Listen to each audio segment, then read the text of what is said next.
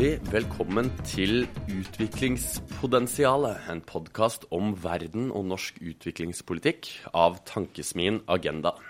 Mitt navn Mathias Slettholm, og jeg internasjonal rådgiver i Tankesmien Agenda. Og med meg har jeg selveste Katarina Bu. Hallo, god morgen. Velkommen. Går det bra med deg? Det går veldig bra med meg. Du jo også da internasjonal rådgiver i Tankesmien Agenda. Det stemmer, vi et slags tospann, du og jeg. Det vi et veldig fint tospann som akkurat har startet en podcast som da heter Utviklingspotensialet, som finnes i iTunes hvis du skriver potensialet med O og 2 D-er. Vi ikke så gode på norsk, men vi mener at podden skal være med 2 D-er. Så gå inn i podcast-appen din, så finner dere oss der. Det jo egentlig helt fantastisk at vi kan være ute på eteren. Yes, og i dag så skal vi snakke om krig og fred, intet mindre. Og vi får besøk av Hilde Frafjord Jonsson, som vi rett og slett skal spørre om det mulig for Norge å være både en krigs- og en fredsnasjon på en gang. Men først så kjører vi på med litt news. Ja, det gjør vi. Og det jo alltid mye som har skjedd i verden. Og vi kan starte bare sånn kjapt i Tanzania, for der har man faktisk forbudt falske negler og falske øyevipper i parlamentet. Og president John Magufuli også litt skeptisk til bruk av prevensjon, så det ikke akkurat plastic fantastic i det landet, men det kanskje en god idé å ikke ha falske øyevipper i parlamentet. Men viktigere, det jo 10 år siden en viss krise, Katarina. Ja, forrige uke så markerte vi rett og slett at det 10 år siden den globale finanskrisen var et faktum. Og jeg har lest mange artikler i den forbindelse. Det har jo vært skrevet både side opp og side ned, både her og der. Og mye av debatten har gått rundt hvor vi nå 10 år etter. Og det mange av de peker på jo at vi har fått en bredere debatt politisk om viktigheten av reguleringer, om jobbmarkedene og ikke minst globaliseringens positive og negative sider. Men så spørsmålet, har vi egentlig gjort det som trengs for å hindre at en slik krise kan komme igjen?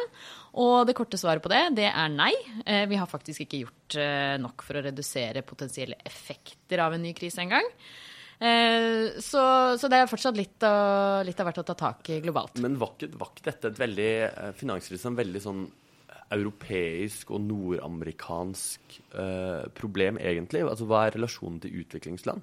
Ja, altså når krisen skjedde da, i 2008, så var det mange som sa at den ikke kom til å ramme utviklingsland, og kanskje spesielt ikke Afrika, fordi at de afrikanske landene ikke i tilstrekkelig grad var integrert da, i den internasjonale økonomien. Men det viste seg jo ikke å stemme. Fordi i Afrika så fikk krisa ganske stor negativ effekt, dog litt sånn i etterkant og noen år senere. Men det førte etter hvert litt fall i råvarepriser og ikke minst at det ble mindre kontantoverføringer fra slektninger i Vesten til utviklingsland, som jo utgjør en veldig, veldig stor og viktig kapitalstrøm fra rike til fattige land. Og så ble det mindre direkte investeringer. Og man anslår faktisk at krisas effekt på BNP var mellom 5 og 7%, både i rike og fattige land. Og så var det jo sånn at en del afrikanske land faktisk gjorde de kortsiktige tiltakene som trengtes. Rett og slett klassisk motkonjunkturpolitikk. Men på lengre sikt så har ikke utviklingsland sånn jevnt over da, og kanskje spesielt en del afrikanske land, ikke gjort, de har ikke brukt krisa da, for å si det sånn, til å gjøre de nødvendige tiltakene som trengs for å stabilisere økonomien på lengre sikt. For eksempel så veldig mange land fortsatt i stor grad avhengig av naturressurser, og de har ikke klart å diversifisere inn til andre sektorer, for eksempel mer industri da. Og det gjør at mange utviklingsland fortsatt sårbar for en krise, samtidig som de faktisk nå, som en følge av finanskrisa i 2008, på vei delvis, det jo mer komplekst enn så, men delvis på vei inn i en gjeldskrise. Ja, men det skal vi jo snakke litt mer om neste gang. Da får vi besøk av Isabella Dahl, som daglig leder i Nettverk for ansvarlig gjeldspolitikk. Så da skal vi gå litt i dybden på nettopp denne gryende gjeldskrisen. Ja, skjønner. Men det har skjedd litt mer spennende news. Det har det. Samstemthet jo et ord som veldig i vinden i det politiske Norge, og regjeringen har nedsatt et samstemt utvalg etter pålegg fra Stortinget. Men når det kommer til norsk samstemt politikk, så går det ikke så bra. Altså samstemthet betyr at all norsk politikk som kan påvirke utviklingsland, må trekke i samme retning. Og så langt så går det ikke i riktig retning. Av 27 OECD-land så viser da Commitment to Development Index 2018 at Norge på en 12. plass. Og det særlig 2 sektorer som problematisk, hvor vi har en utviklingsfiendtlig politikk, og det miljøpolitikken og handelspolitikken. Og det jo da naturlig nok landbrukssubsidier vi har, kan gjøre det vanskeligere for fattigere land å få innpass på det norske markedet, og selvfølgelig oljepolitikken også, at vi har store globale klimautslipp. Faktisk kommer vi helt ned på 22. plass på miljøpolitikken av de 27 landene, og på nest siste plass på handelspolitikken. Og vet du hvilket land som har en mest samstemt politikk for utvikling, Katarina? Nei, jeg trodde Norge pleide å være best i sånne her indekser. Pleide å være gode, men det faktisk svenskene. What? Så gratulerer til Sverige. Det jo alltid irriterende når de gjør det dårlig, at i tillegg så gjør svenskene det bra. Vi tar igjen på ski, da. Ja, vi tar igjen på ski, så det får være en mager trøst for utviklingsland, at selv om de dårlige på utviklingspolitikk, så de gode på ski. Ja. Men så det jo også en del, man kan jo være litt kritisk til noen av metodikken i denne her, og blant annet på migrasjon, så sier de at Norge må ta imot flere asylsøkere.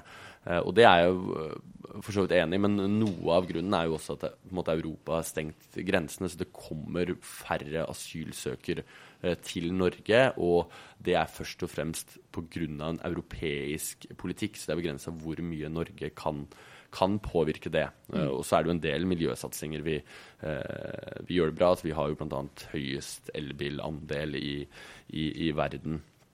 Så det noe. Men vi satser på å snu den trenden. I 2012 var vi på 2. plass, og etter den blå-blå regjeringen så har det bare gått en vei, dessverre. Ja. Ja, da har vi den siste nyhetssaken, som rett og slett fra den lille bistandsbobla her i Norge. Den vi sitter fint plantet inne i. Helt trygt plassert, midt inne. For på tirsdag så la evalueringsavdelingen i Norad fram en rapport om hvordan menneskerettighetene ivaretas i norsk næringslivsbistand. Og det var veldig mange på den lanseringen, både i panelet og i publikum. Og det viser jo hvor stor interesse det for nettopp dette med næringslivets rolle, og hvordan de skal liksom bidra til å nå bærekraftsmålet. Og det jo i Norge bred politisk støtte om at vi skal bruke bistand på å støtte næringsliv. Men så da altså spørsmålet, sørger de norske aktørene som mottar denne bistanden for å beskytte og fremme menneskerettighetene? Og evalueringen har sett på 6 ulike aktører: Utenriksdepartementet, ambassadene, Norfund, Norad, Innovasjon Norge og GIEK, som da Garantiinstituttet for eksportkreditt. Jeg skal ikke gå inn i alle detaljene, hvordan de ulike aktørene forvalter den bistanden, og i hvilken grad de fremmer menneskerettighetene. Men sånn overordnet, for de som ikke har lest de 97 sidene av den evalueringen, så viser den at Norge ganske flinke til å snakke om viktigheten av å beskytte menneskerettighetene i liksom festtaler og internasjonale fora. Men så vi ikke like flinke i praksis på bakken. Og da går evalueringen spesielt inn i dette med aktsomhetsvurderinger, altså due diligence, at man gjør studier og undersøkelser før man investerer, og se på hvordan de investeringene da kan rett og slett ramme menneskene og miljøene som bor der hvor man for eksempel skal bygge et vannkraftverk eller en bro for eksempel. Og så det sånn, sier også evalueringen, at vi passer ikke i like stor grad på at det vi sier skal gjøres blir gjort. Ja. Og det var også tema på lanseringen i går, og Jon Vea fra NHO, han sa for eksempel, dette offentlige penger, bistandspenger, og vi må ikke være så redde for å sette krav. Forventninger, de holder ikke. Og det jo ganske interessant å merke seg at næringslivet i seg selv, altså han representant fra næringslivet, sier at vi vil ha krav, og vi vil bli sett i korta. Og da ble jeg ganske overrasket når jeg hørte UDs representant på møtet i går, som rett og slett var ganske defensiv, og hun sa at det ikke norske myndigheters ansvar å sørge for at næringslivet gjennomfører da for eksempel sånne aktsomhetsvurderinger, og at det begrenset hva UD og ambassadene kan gjøre. Og der var det også, kom det opp da at Sverige mye bedre da igjen litt i Sweden på å gjøre det, så kanskje må Utenriksdepartementet gjøre som sin tidligere regjeringskollega Sylvi Listhaug og dra på studietur og lære om hvordan vi gjør det i Sverige. Look to Sweden, det alltid sett. Og så bare en liten da, siden det mange som opptatt av Norfund, og det jo også blitt etterspurt at vi skal snakke om Norfund, så det må vi sikkert dedikere en episode til i podcasten. Men Norfund da, som jo får størsteparten av bistandspengene som går til næringsliv, de får kritikk for å ikke ha tatt inn FNs retningslinjer for næringsliv og menneskerettigheter. De bruker kun Verdensbanken sine, og de ikke noe interessert i å endre på det. Men de skal jo da snart få en ny sjef, så kanskje blir det litt mer vind i seila da, litt mer fokus på menneskerettigheter. Det skal vi i hvert fall følge med på her fra Agenda sin side. Det bra. Det var litt nyheter fra verden. Og da gjør vi entreen klar, som det jo heter på godt norsk, for tidligere utviklingsminister Hilde Frafjord Johnson. Like that. I like that. Så inn i studio har vi fått Hilde Frafjord Johnson. Velkommen. Takk. Du jo tidligere utviklingsminister i de 2 Bondevik-regjeringene, og har vært nestleder i UNICEF og spesialrådgiver i Afrikabanken og spesialutsending til Sør-Sudan. Og nå du generalsekretær i KrF. Og vi starter med den store saken den siste uka. Det har jo vært rapporten om den norske militæroperasjonen i Libya. Og konklusjonen fra utvalget var at man hadde folkeretten i ryggen, men at man manglet kunnskap om situasjonen på bakken i landet. Hva tenker du om dette, Hilde? For det første så jeg veldig glad for at vi nå i Norge endelig tar tak i disse operasjonene og foretar ordentlige gjennomganger, vurderinger, evalueringer av det. Det første var med Afghanistan-kommisjonen, og så kom denne. Det har vært lang tradisjon i mange andre land, og det har vært gjenstand for betydelig debatt i andre land, mens i Norge har det liksom vært helt taust. Så for det første, veldig bra at det kommer denne type rapporter. Det trenger vi, og vi trenger å lære.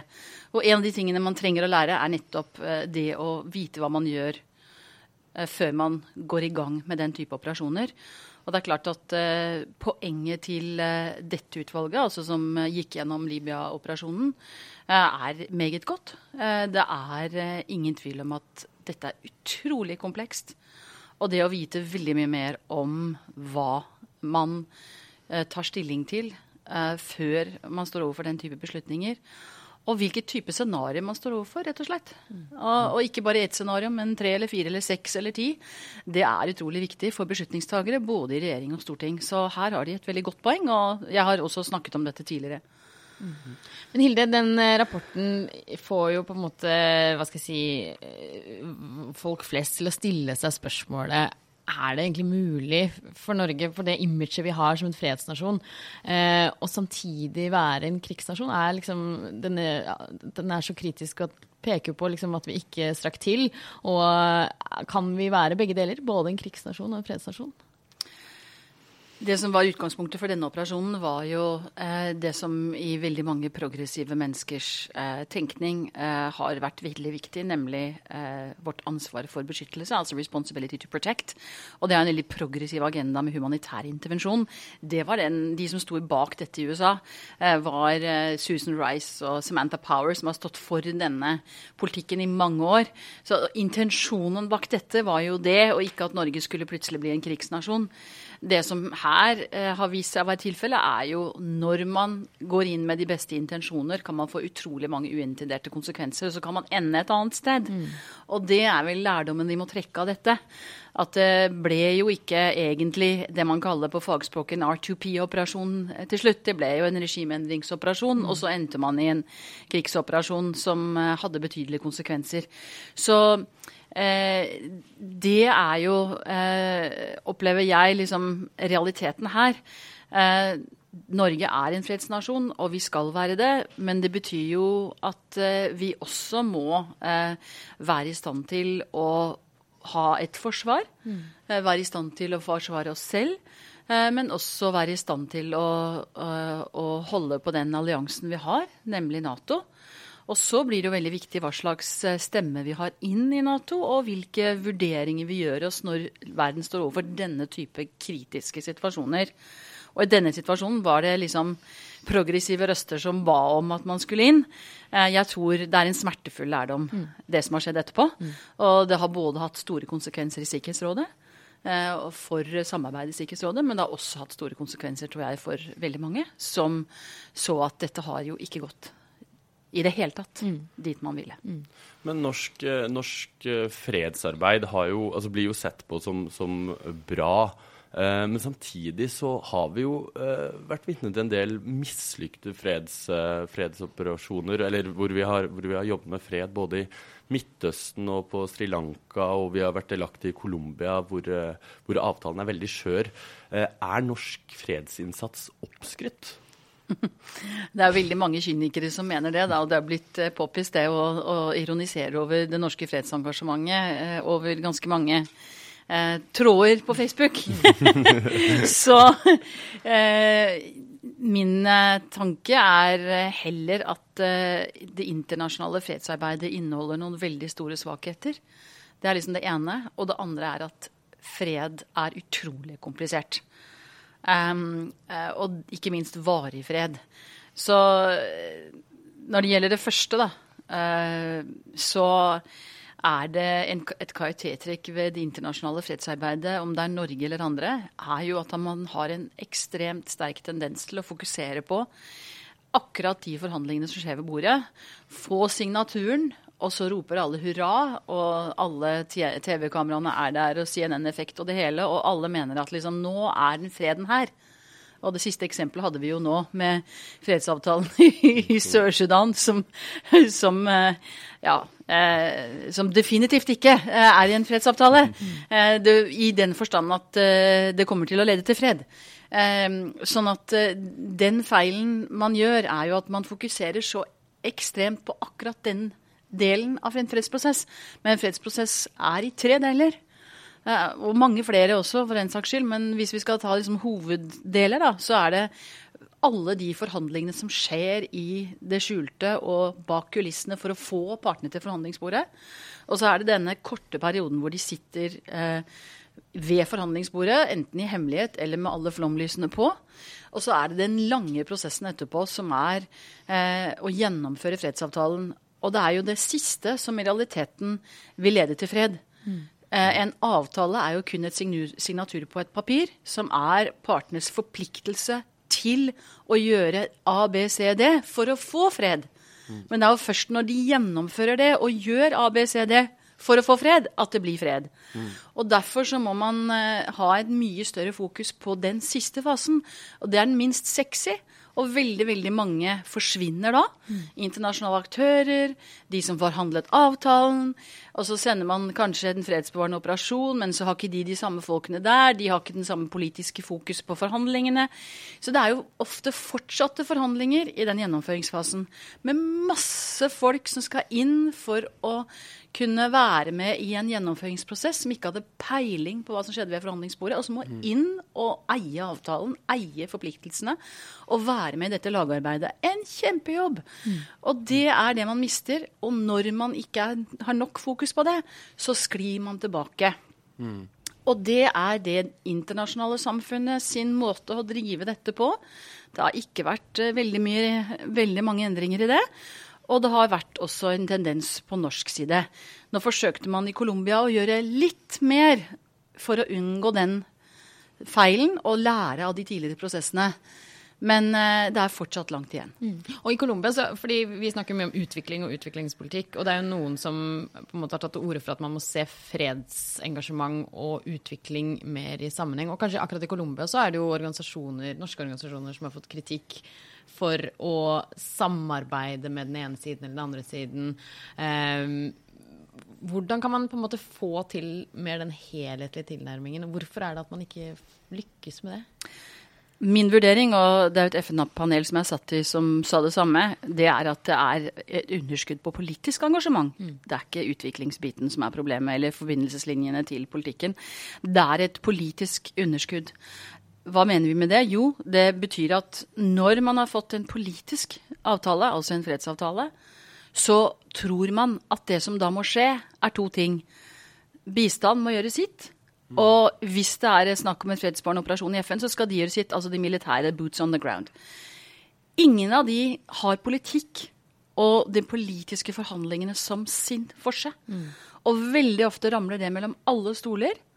Og det som da skjer, det er at den enormt viktige politiske prosessen som må komme, den gjør at det ramler sammen også mellom partene.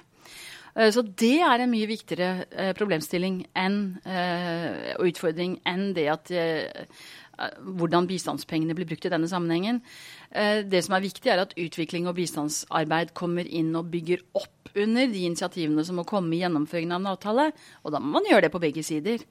Ellers så funker det ikke. Men det er en mindre, altså det er ikke der det svikter, altså. Det er ikke det som er den store utfordringen. Det som man gjerne har sagt, peace dividends, er ganske viktig. Altså dette at folk må se at det er en forandring.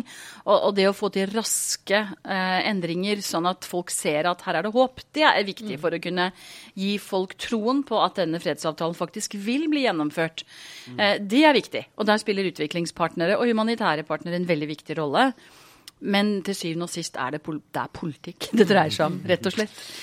It's the politics, stupid, som det heter. Du satt jo i dette high-level panel i FN som så på ulike aspekter av FNs fredsarbeid. Og har FN de verktøyene man trenger i dag for å få til varig fred? Eller bistå landet til å få til varig fred? Det vi gjorde var vel å komme med en ganske ramsalt kritikk av måten FN-operasjonene fungerer på, både de politiske og de fredsbevarende. Altså det er jo to ulike typer operasjoner i FN. Og ikke minst FN-hovedkvarteret og måten en er organisert på. Så vi foreslo betydelige reformer, både i FNs fredsarbeid og de fredsbevarende, og måten organiseringen skal være på. Veldig, veldig tunge reformer er nødvendig. Jeg vil vel si at det er ikke nødvendigvis verktøykassen det er noe i veien med, men det er måten man bruker den på. Og at det er en god del mangler. Et typisk eksempel er jo at man går inn med det man kaller for sånn blueprint, altså kopier. Altså hvis du ser på de fleste fredsbevarende operasjonene, så har de nesten like mandater. Men alle konflikter er jo ekstremt forskjellige, og alle land er veldig forskjellige. Og hvis man ikke klarer å lage skreddersøm, så har man et stort problem. Foreløpig har ikke FN klart å lage skreddersøm. Det betyr ikke at det er et verktøy i seg selv, men det betyr at måten man jobber på er alt for rigid, og er nødt til å endre. Og hvis man ikke gjør det, og ikke bruker skreddersøm, så treffer man ikke heller i forhold til det å bevare freden i et land. Men hvem er det vetomakten i Sikkerhetsrådet som på en måte har hovedansvar, eller som må endres for å få til dette bedre, eller det mer på en måte organiseringen av FN, hvor det ikke på en måte en enhetlig koordinering? Hvor det problemet ligger? Det ligger i de avdelingene som har ansvar for å planlegge operasjonene, men det ligger også i medlemslandene og i Sikkerhetsrådet. Men det har ikke noe med selve vetomaktenes rolle å gjøre. Nei. Det har det ikke. Men det en ganske komplisert prosess, dette. Så men det særlig, altså driverne bak disse mandatene jo de ulike avdelingene i FN. Uten å komme inn på alt for sånn detaljerte faglige ting, så det typisk, altså alle byråkratier har sine typiske tendenser, og en klassiker jo da selvfølgelig at hver avdeling i FNs, den avdelingen som har ansvaret for, eller hver enhet i den avdelingen som har ansvar for FNs fredsbevarende operasjoner, vil da forhandle inn sine ting, og de ønsker sine folk på bakken. I enhver ny operasjon, for det gir status. Og de mener at det de holder på med veldig viktig. Det mener jo alle som holder på med noe, at det veldig viktig. Men poenget at det ikke nødvendigvis viktig akkurat da å ha de folka der. Men det mener de. Og så det en drivkraft i det at alle skal ut samtidig og plassere sine folk, om det det som riktig å gjøre akkurat da, eller ikke. Og det de driverne som de mest sentrale, egentlig. Da. Og det vel det du også snakker om i den boka, Den vanskelige freden, om juletrærne i FN, hvordan alt Helt riktig. Alt har du gjort hjemmeleksa di, Mathias? Jeg har lest en veldig god bok som vi nok kommer til å anbefale her. Mandatene kalles for The Christmas Tree, altså juletrærne. Du, siden du her, så må vi snakke litt om Sør-Sudan. Og det snakkes jo mye om, og forskningen viser nå at de fleste krigene i verden i dag jo internt i land. Altså det rett og slett borgerkriger. Og det man har sett i Sør-Sudan, man får en avtale, som du var inne på, og så sklir man på en måte tilbake i konflikt. Og du var jo i Sør-Sudan og var aktiv både i forkant av selvstendigheten i 2011 og i etterkant som spesialutsending. Og hva det som grunnen til at det går så dårlig i Sør-Sudan? Jeg har en god venn som jobber med Sør-Sudan. Han river seg i håret hver eneste dag. Jeg synes det veldig, veldig... Ja, for alle oss som elsker dette landet, så det triste tider. Det jo ikke vi det synd på. Det jo folk i Sør-Sudan det synd på, for dette fortjener de virkelig ikke. Det noen av de mest fantastiske menneskene man kan møte, og den lidelsen de har opplevd de siste 60 årene. Det tror jeg vi skal lete lenge etter andre på denne kloden som har opplevd. Så det fryktelig, fryktelig trist. Det en veldig kompleks materie dette, men kort fortalt, den fredsavtalen som ble fremforhandlet i 2015, altså da mellom partene som gikk til borgerkrig i 2013, altså Riek Machar og Salva Kiir og co., det en fredsavtale som var alt for kompleks og i veldig stor grad var tvunget ned over hodene på dem og var i liten grad eid av dem.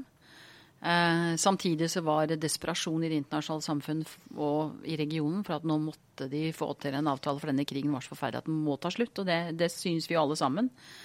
Men den ble ikke fremforhandlet på en måte som gjorde at de eide den, og som gjorde at det var forsoning mellom lederne. Det var en veldig viktig forskjell fra den fredsavtalen som jeg var med på å jobbe fram i 2005, som var Sudan Comprehensive Peace Agreement, som gjaldt da Sudan SPLMA, altså opprørsbevegelsen i sør. Den fredsavtalen ble jo fremforhandlet av de to lederne selv på bakrommet. Og det hadde også sine svakheter selvfølgelig, men det gjorde at de eide den, og i mye større grad også sine folk eide den. Og det var en forsoning mellom de to. Når det ikke en forsoning på toppen, så det veldig liten sjanse for at de skal klare samarbeidet etterpå.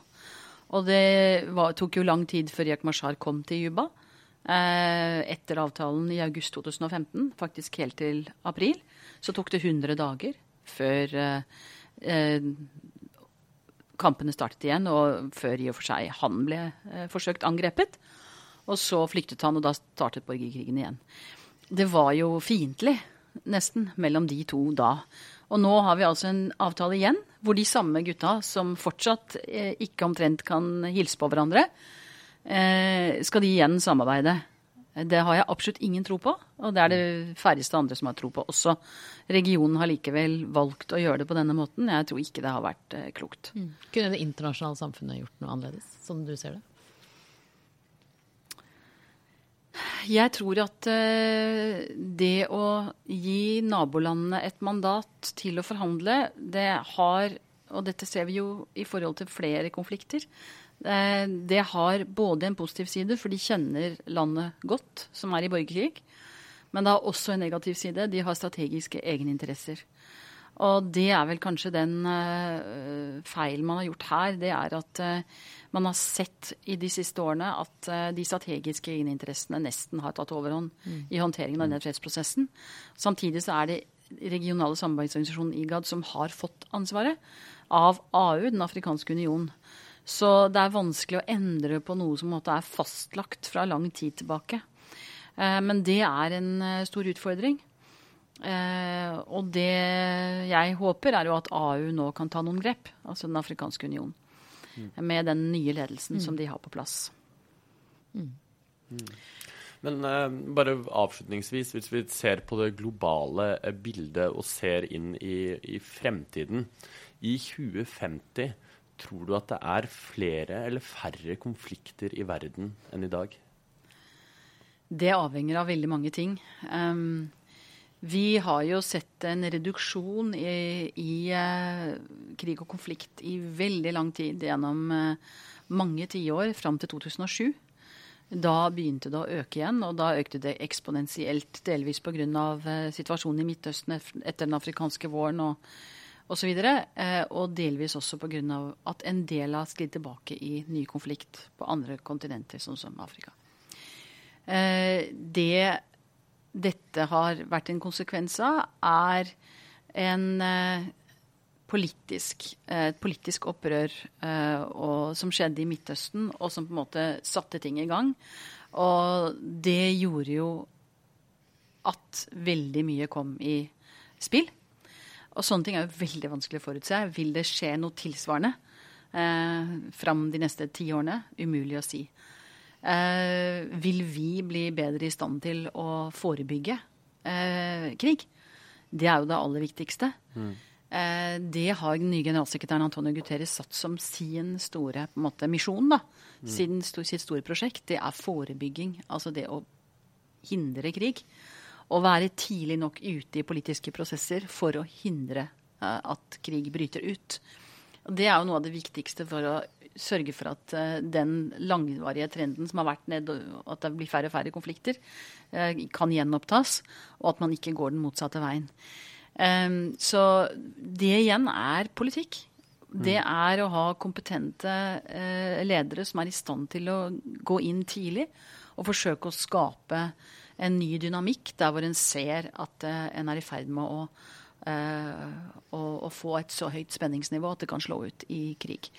Og så det selvfølgelig viktig å hindre at man sklir tilbake i ny krig, og da fredsbevaring veldig viktig, og da det jo altså fredsprosesser og fredsbevaring, og der jo reformen i FN, som jeg var inne på, utrolig sentrale.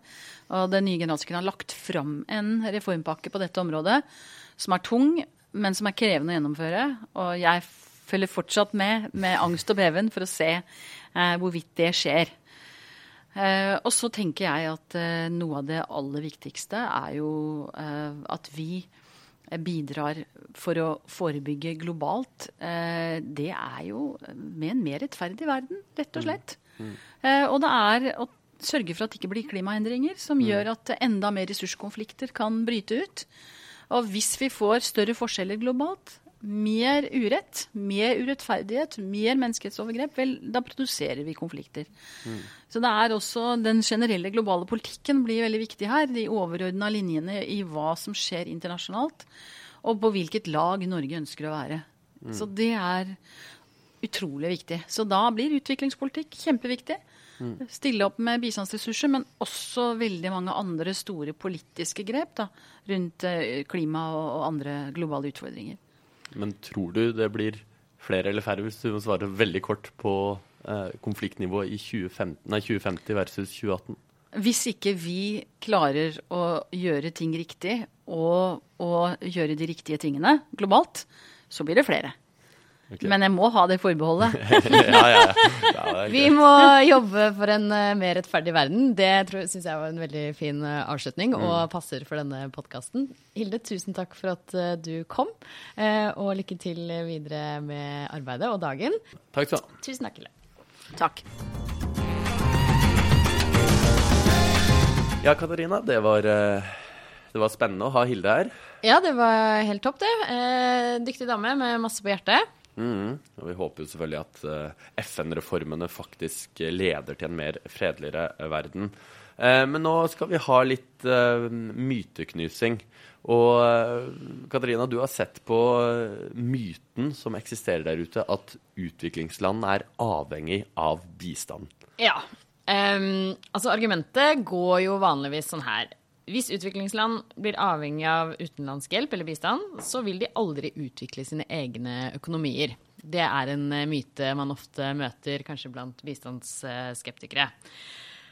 Og for å knuse den myten da, for det første, og som vi snakket om i forrige episode, og dere som ikke hørte på, må selvfølgelig da gå tilbake og høre på den. Mye av den bistanden vi gir i dag går jo til å redde liv, altså for eksempel til mat og medisiner til fattige mennesker, eller til utdanning.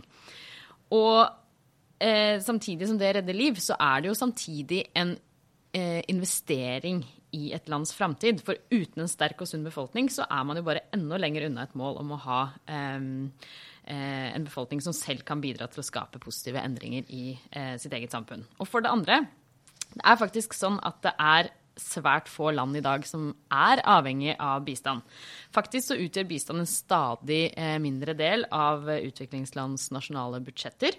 Ser man for eksempel på tusenårsmålene, altså disse målene vi hadde før bærekraftsmålene som kom i 2015, så er det anslått at utviklingslandene selv sto for 77% av pengene som trengtes for å innfri de målene.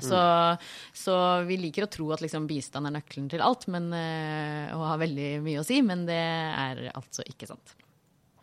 Nei, så da har vi knust den myten. Da har vi knust den myten. 1, 2, 3. Ja, da har vi kommet til en fast spalte her i podcasten, nemlig en bokanbefaling. Og du har lest en bok siden sist, Mathias. Det stemmer, Katarina. Jeg har lest en bok som handler om personer som Dennis Robertson, Lionel Robbins, René Buell, Johan Wilhelm Bayern og ikke minst nordmannen Wilhelm Keilhaug. Du vet sikkert hvilken jeg mener? Vet ikke, snakker du om boybandet A1? Nei, selv om det var en nordmann der også. Men hvis jeg slenger på selveste John Maynard Keynes, så vet du kanskje i hvilken gate vi skal. Keynes, ja. Jeg er jo stor Keynes-fan. Da vet jeg hvor vi skal. Jeg har lest boka «Reisen til Bretton Woods» av Maria Berg Reinertsen. Denne spennende boka på ca. 220 sider dreier seg om hvordan man skulle få til en god multilateral, regelstyrt global økonomi i etterkant av andre verdenskrig. Den er fascinerende i den forstand at den dreier seg egentlig om 4 dager på vei fra Europa til USA, hvor den europeiske delegasjonen skulle møte amerikanerne ved Bretton Woods i New Hampshire. Hva tenkte de om å få til en bedre organisert verden, og hva var de ulike dilemmaene? Og så er det jo mange spennende historier inni boka som også dreier seg om nåtiden. Hvordan kunne da pengefondet, eller IMF og Verdensbanken, bli så skuddskive for alt som går galt i det 21. århundre, når intensjonen var så god i 1944. Og det er en spennende reise som Maria Berg Reinertsen tar oss med på, hvor vi er innom Hellas, og vi er innom eurokrisen, og vi er innom gjeldskriser i dag. Og hvordan de på en måte henger sammen med med tanken bak Verdensbanken.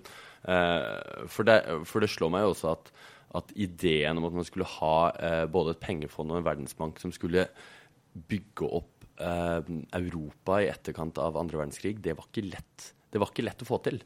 Og at det ble som det ble, er ganske overraskende. Og det at man tenker at vi ønsker fred i verden, hvordan får vi til det? Jo, gjennom valutakurser. Det er på en måte en tanke som på en måte ikke har slått meg så mye. Da. Man tenker på helt andre ting, men samtidig så er det jo selvfølgelig, fordi i mellomkrigstida så var det jo masse arbeidsløshet, det var hyperinflasjon, det var gjeldskriser, og det var jo selvfølgelig da en gryende misnøye i Tyskland særlig, blant annet på grunn av dette. Så det at man begynner med noe så teknisk som valutakurser, det er spennende. Og det var jo uenigheter mellom europeiske land og internt i Storbritannia, for eksempel. Man hadde en fyr som het George Bolton, som det står litt om i boka, som var sendt ut fra Bank of England for å passe på at Keynes ikke gikk for langt. Fordi Bank of England ville at en verdensbank og et pengemarkedsfond skulle styres etter finansielle prinsipper. Så dette er veldig spennende, og jeg vil bare si et sitat fra Keynes i boka, at med monetært kaos er det vanskelig å få orden på noe som helst annet.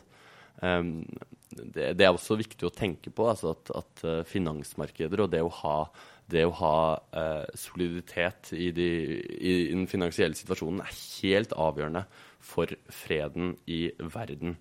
Så dette er en bra bok med en fin veksling av fortid og framtid. Også litt om denne båten de er på, Queen Mary, som var på en måte Storbritannias store flaggskip. Og så vidt jeg vet har fortsatt rekorden for hvor mange mennesker man har fraktet på en båt, med i overkant av 16 000 mennesker. Var ombord på den i juli i 1943. Så det er en veldig, veldig spennende bok, men også et øyeblikksbilde. Fordi 210 sider er viet overfarten, og ca. 20 sider er viet hjemkomsten når man hadde blitt enige med avtalen, og der går det litt for fort i svingene. Og også selvfølgelig har jo Verdensbanken og IMF utviklet seg veldig også siden 1944. Så det er en spennende bok, men jeg sitter igjen med flere spørsmål enn svar. Ja, altså en bok for de som er opptatt av båter og valutakurser. Ja, eller de som er opptatt av globalisering. Den har jo for så vidt også undertitlen «Begynnelsen på verden av i går». Og det er jo ikke tilfeldig at den ble vel skrevet i fjor høst, men tanken om globalisering og regelstyrt verdensorden er jo ganske på hell i dag. Så det er en veldig, veldig fascinerende bok om hvordan noen veldig smarte økonomer på midten av 40-tallet tenkte om verden. Så den anbefales med en terningkast 5. Kult. Den skal jeg absolutt lese. Hvor kan jeg kjøpe den, og hvor mye koster den? Cappelen Damm kan du kjøpe den på deres nettsider for 379 kroner. Men siden det er deg, Katarina, så kan du nok låne den av meg også. Det var veldig hyggelig, Mathias. Takk. Ja. Yes. Da er vi kommet til veis ende. Jeg synes dette har gått ganske fint i dag også, Mathias. Ja, terningkast 4. Det er viktig å ha noe å strekke seg etter. Neste uke så får vi altså besøk av Isabella Dahl, som er daglig leder i Slugg. Og da skal vi rett og slett finne ut av hvorfor det er så mange som 31 av 67 utviklingsland som er nær ved å havne i, eller allerede er i gjeldskrise. Jeg kommer også til å spørre henne hvor mye Verdensbanken og IMF har skyld i dette etter å ha lest denne boka, så det blir spennende. Det gjenstår bare å takke for følget, og tusen takk til alle dere som har kommentert og gitt stjernerating i SoundCloud. Gjør mer av det. Det har vært veldig, veldig bra, og det er også, du finner denne hvis du skriver i podcast utviklingspotensialet, altså med en O og 2 D-er, så finner du, og en T til slutt. Det er, altså norsk kan være vanskelig, men Men det er veldig spennende. Nå skal du på en tur til Barcelona. Det skal jeg rett og slett. Jeg skal dra og besøke min vertssøster fra Chile, som nå bor i Barcelona. Utveksling, altså. Det burde alle dra på. Komme seg ut i verden. Dere som fortsatt har muligheten til det. Så jeg sier bare hasta la vista, jeg. Ja, hasta la vista. Ha det godt.